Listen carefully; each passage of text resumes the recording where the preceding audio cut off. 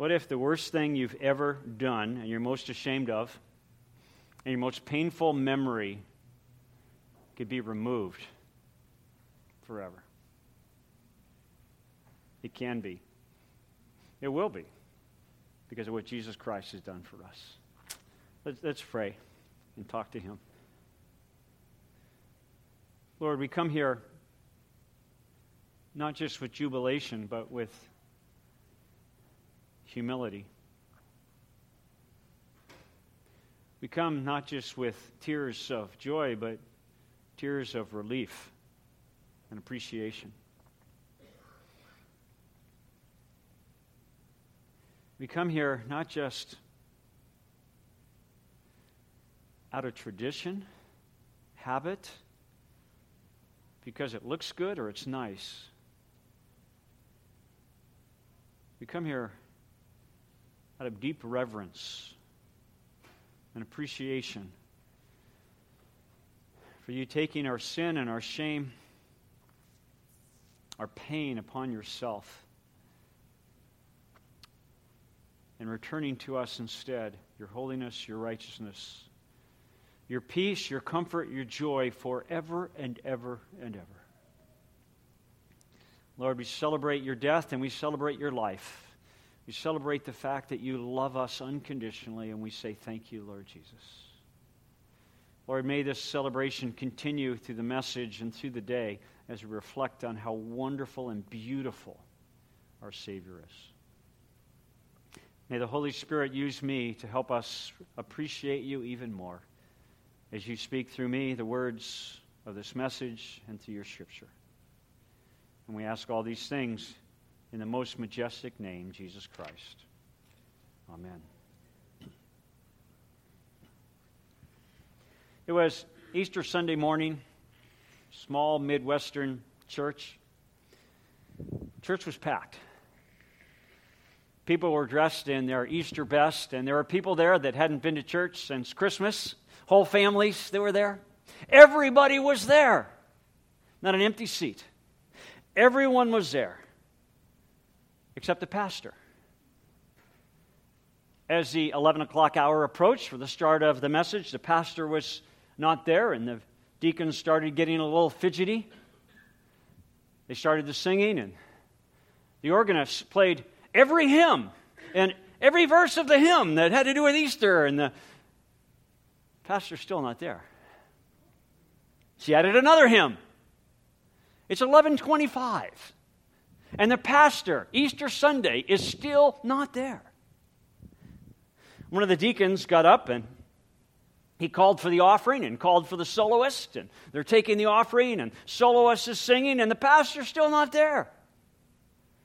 Then they hear a car, its motor, roaring in the distance.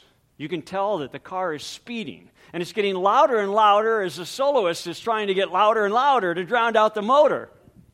And then they hear the screech of the tires, and the church door bangs open, and the young pastor, out of breath, comes running down the aisle, jumps up on the stage, his eyes big like saucers, and cries out, "Jesus Christ is alive!" And then left the church. Shortest Easter sermon ever preached.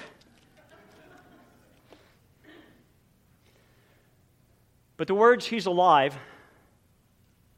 are not the words that I heard. The words that I heard when I burst through my parents' front door to see my father for the last time after traveling 24 hours from Greece to San Diego to see him and hear his last words. As I burst through the door, the words I heard were, "He's dead." And that, too, is an important part of the Easter story. Being declared dead. You see, the impact of someone saying he's alive only has impact if someone previously has said he's dead. Only the gospel writer Mark includes the following detail in Mark 15. when the governor, Pontius Pilate, wants to know if Jesus is dead or not. It says in Mark 15, verse 43, Joseph of Arimathea came, a prominent member of the council, a member of the council that had declared that Jesus should be put to death. He was a man who himself was waiting for the kingdom of God, and he gathered up courage and went in before Pilate and asked for the body of Jesus. And Pilate wondered if Jesus was dead by this time.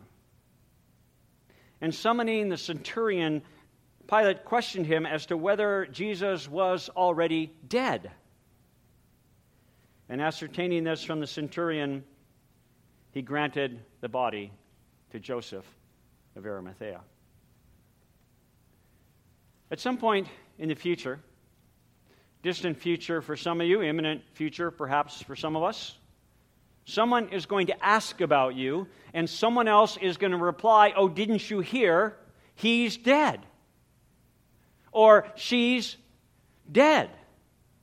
And although death often catches us by surprise, everyone dies. Everyone gets declared dead. But imagine after experiencing the death of your spouse, or your best friend, or your child, or your father or mother, that after 3 days, after they've been declared dead, someone says, "They're alive." It's much too easy with hindsight to criticize the early disciples who had trouble believing that Jesus was alive after he'd been declared dead. They responded when they heard that he's alive with the words, "That's nonsense." Because none of them expected the resurrection. Not one of Jesus' disciples, not even one, expected him to rise from the grave. None of them waited at the tomb. None of them. Not even his mother was waiting at the tomb for him to rise from the dead. Not one of Jesus' disciples showed up at the tomb on Easter morning expecting Jesus to be alive and expecting the tomb to be empty. Not one of them. In John's Gospel, John chapter 20, verses 1 and 2, this is what John writes about that day. Now, on the first day of the week, the day we call Sunday, Mary Magdalene came early to the tomb while it was still dark and saw the stone already taken away from the tomb. And so she ran and came to Simon Peter and to the other disciple whom Jesus loved and said to them, "They have taken the Lord away out of the tomb, and we do not know where they have laid him." They didn't expect a resurrection. The empty tomb was a complete shock because, as Pastor Andy Stanley puts it so well, nobody expected nobody. You see, dead people are supposed to stay dead. It's always been that way. Death has always been final. The end. The last word. The finish. Dead is dead. Back in Mark's Gospel in chapter 16, verse 9, Mark writes this. Now, after Jesus had risen early on the first day of the week, he first appeared to Mary Magdalene, from whom he had cast out 7 demons. She went and reported to those who had been with him while they were mourning and weeping. And when they heard that he was alive and had been seen by her, they refused to believe it. Because dead people are supposed to stay dead. That's the way it's always been. I perform my own father's funeral. Nearly 20 years later, I performed my own mother's funeral. And when I looked in their open caskets, to put it quite bluntly, they looked quite dead. They didn't look peaceful. They didn't look like they were sleeping. They didn't look natural. They looked dead because they were dead. And I have performed countless funerals for people who were only a few hours old to people who have lived almost an entire century. And the one thing they all had in common is that they were dead. And there was nothing I or anyone else could do to change that. Death is final. Death is irreversible. And death is... Wait a minute. He's alive? Jesus is alive? Jesus Christ is alive? Well, that changes everything. That changes everything. Now you can say amen. You see, Jesus either rose from the dead or he didn't. There's no half resurrection. There's no partial resurrection. There's no, hey, he had a really good try at resurrection. He either did it or he didn't. He either kept his promise or he is a liar and a charlatan who's rotting in the grave, just like you and me someday. And if that be the case, if Jesus wasn't who he said he was, if Jesus didn't raise from the grave, then he is a nobody. Unless, of course, there really was no body, and then he's somebody. You see, Easter either changes absolutely everything, or it changes absolutely nothing. The Easter message is either 100% true or it's 100% false. It's not a nice story. It's not a family tradition. It's not a religious holiday. It's not a neighborhood brunch. It's not the celebration of spring with bunnies and eggs. Easter is the victory over mankind's greatest fear and mankind's greatest enemy, death. Death has been defeated. Death has been swallowed up with life. He was dead, but now he's alive. And death has been irreversibly defeated. When people ask me if my parents are still living, I can either say, no, they're dead, or I can speak the truth. I prefer to speak the truth. My parents are very much alive. And they're living in heaven, waiting for the resurrection of their bodies. Death is not cessation. You don't cease to exist. Death is a temporary separation until the Lord comes and permanently unites us all together someday. Death is a bump in the road. It's not the end of the road. Jesus talks about this day in 1 Thessalonians chapter 4. He says, there'll come a day when soul and body are united. The body gets resurrected. The soul, if it's already in heaven, joins its resurrected body. If you're living when Christ returns, your body gets changed immediately. And he says in 1 Thessalonians 4:15, he says, for this we say to you by the word of the Lord. This is the Lord's word. that we who are alive and remain until the coming of the Lord shall not precede those who have fallen asleep. My parents have fallen asleep, their bodies asleep, but their souls awake. For the Lord himself will descend from heaven with a shout, with the voice of the archangel, with the trumpet of God. In case you don't hear Christ shout, you got the angel shouting, and in case he doesn't get your attention that way, there's a trumpet. And in case that doesn't get your attention, look what happens next. He says, and the dead in Christ shall rise. Now that ought to get your attention. Their tombs are going to be opened. Their bodies are going to be changed. They're going to be resurrected because death has been defeated in Jesus Christ.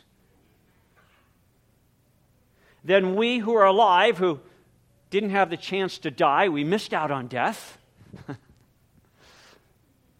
We get changed too if we're alive when Christ returns. We who are alive and remain shall be caught up together with them, with my parents and your brothers and your sisters, whoever else. We all get caught up to be with Jesus in resurrected bodies. And thus we shall always be with the Lord. Therefore, comfort one another with these words. If your belief ends at death, then you literally have a dead faith. And you ought to put your faith in something that lives and lasts forever and goes beyond death. If you're not anticipating being reunited with your loved ones someday, if you think death wins, that death is the end, then you've totally missed the amazing truth of Easter. Jesus Christ, He's alive. And that changes absolutely everything. You can miss the exit on the freeway. You can miss a day at work. You can miss your daughter's play. You can even miss your daughter's wedding. I hope you don't, but you can, and survive. But you cannot miss the truth of Easter and live forever. Because Jesus said, I am the way, I am the truth, I am the life. No one comes to the Father but through me.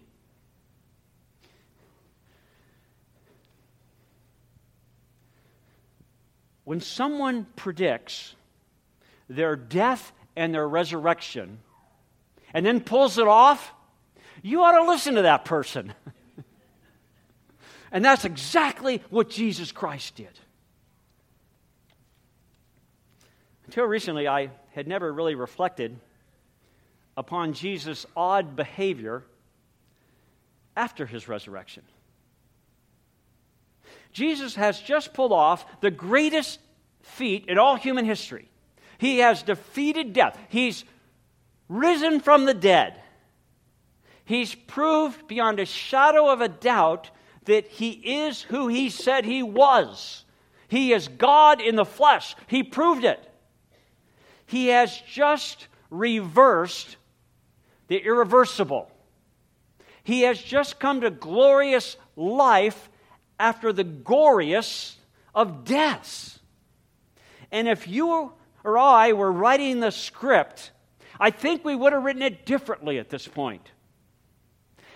I would have had Jesus knock at Pilate's home door and said, "Hello, surprise!" I would have had Jesus walk into the middle of the Jewish Supreme Court, the Sanhedrin, that had sentenced him to death. And in the middle of the meeting, I would have stood up and said, "I told you so." I would have had Jesus rent out the biggest outdoor amphitheater and give the best Easter message delivered by Mr. Easter himself.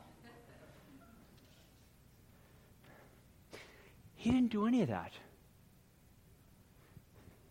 As far as we know, Jesus did not appear to any unbeliever after his resurrection.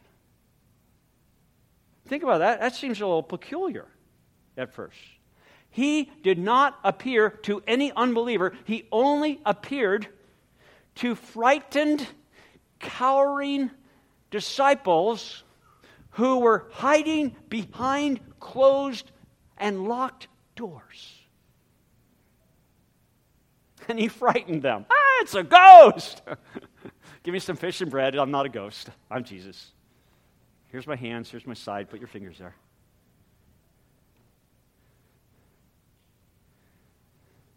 You have to wonder why. You have to wonder why. And it must be because he wanted to bolster their faith. Because it was going to be those disciples who had carried the message on. And they had to believe it. And so they went from cowering behind closed doors. They went from denying Jesus 3 times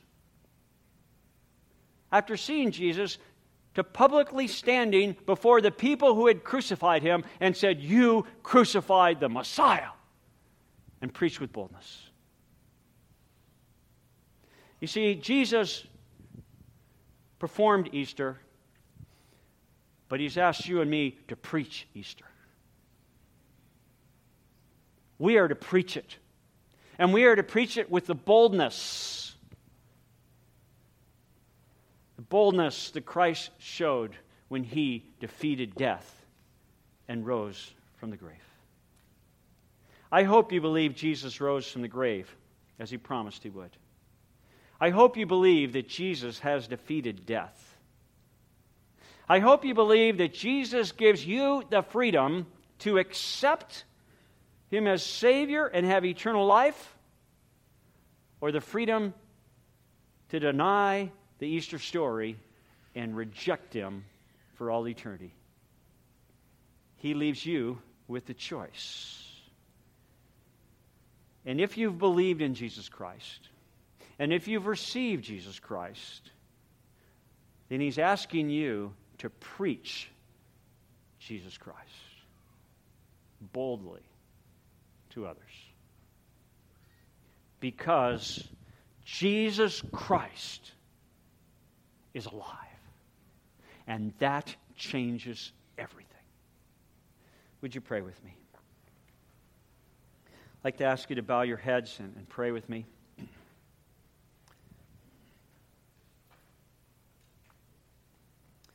If you've never come to the point where you have personally received Jesus Christ as your Savior, if you recognize that you have had a tradition but without a personal faith and belief,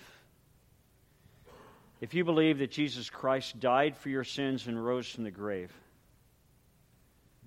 and you've never accepted him, I ask you on this Easter Sunday to call out to him and say, "Lord Jesus, please save me." Easter changes everything. Lord, we pray that as believers in the Easter story, you would help us to be emboldened by your Spirit to preach that Jesus Christ is alive. That as we celebrate with traditions, that the traditions wouldn't overwhelm the truth that Jesus Christ is alive. We love you, Lord Jesus, and thank you for what you've done for us. Amen. Well, my brothers and sisters, I'd like to close with the words found in Hebrews chapter 13, verses 20 and 21. Now the God of peace, who brought up from the dead the great shepherd of the sheep, through the blood of the eternal covenant, Jesus our Lord, equip you in every good thing to do his will, working in us that which is pleasing in his sight, through Jesus Christ, to whom be glory forever and ever. Amen. Happy Easter. We love you. We'll see you soon.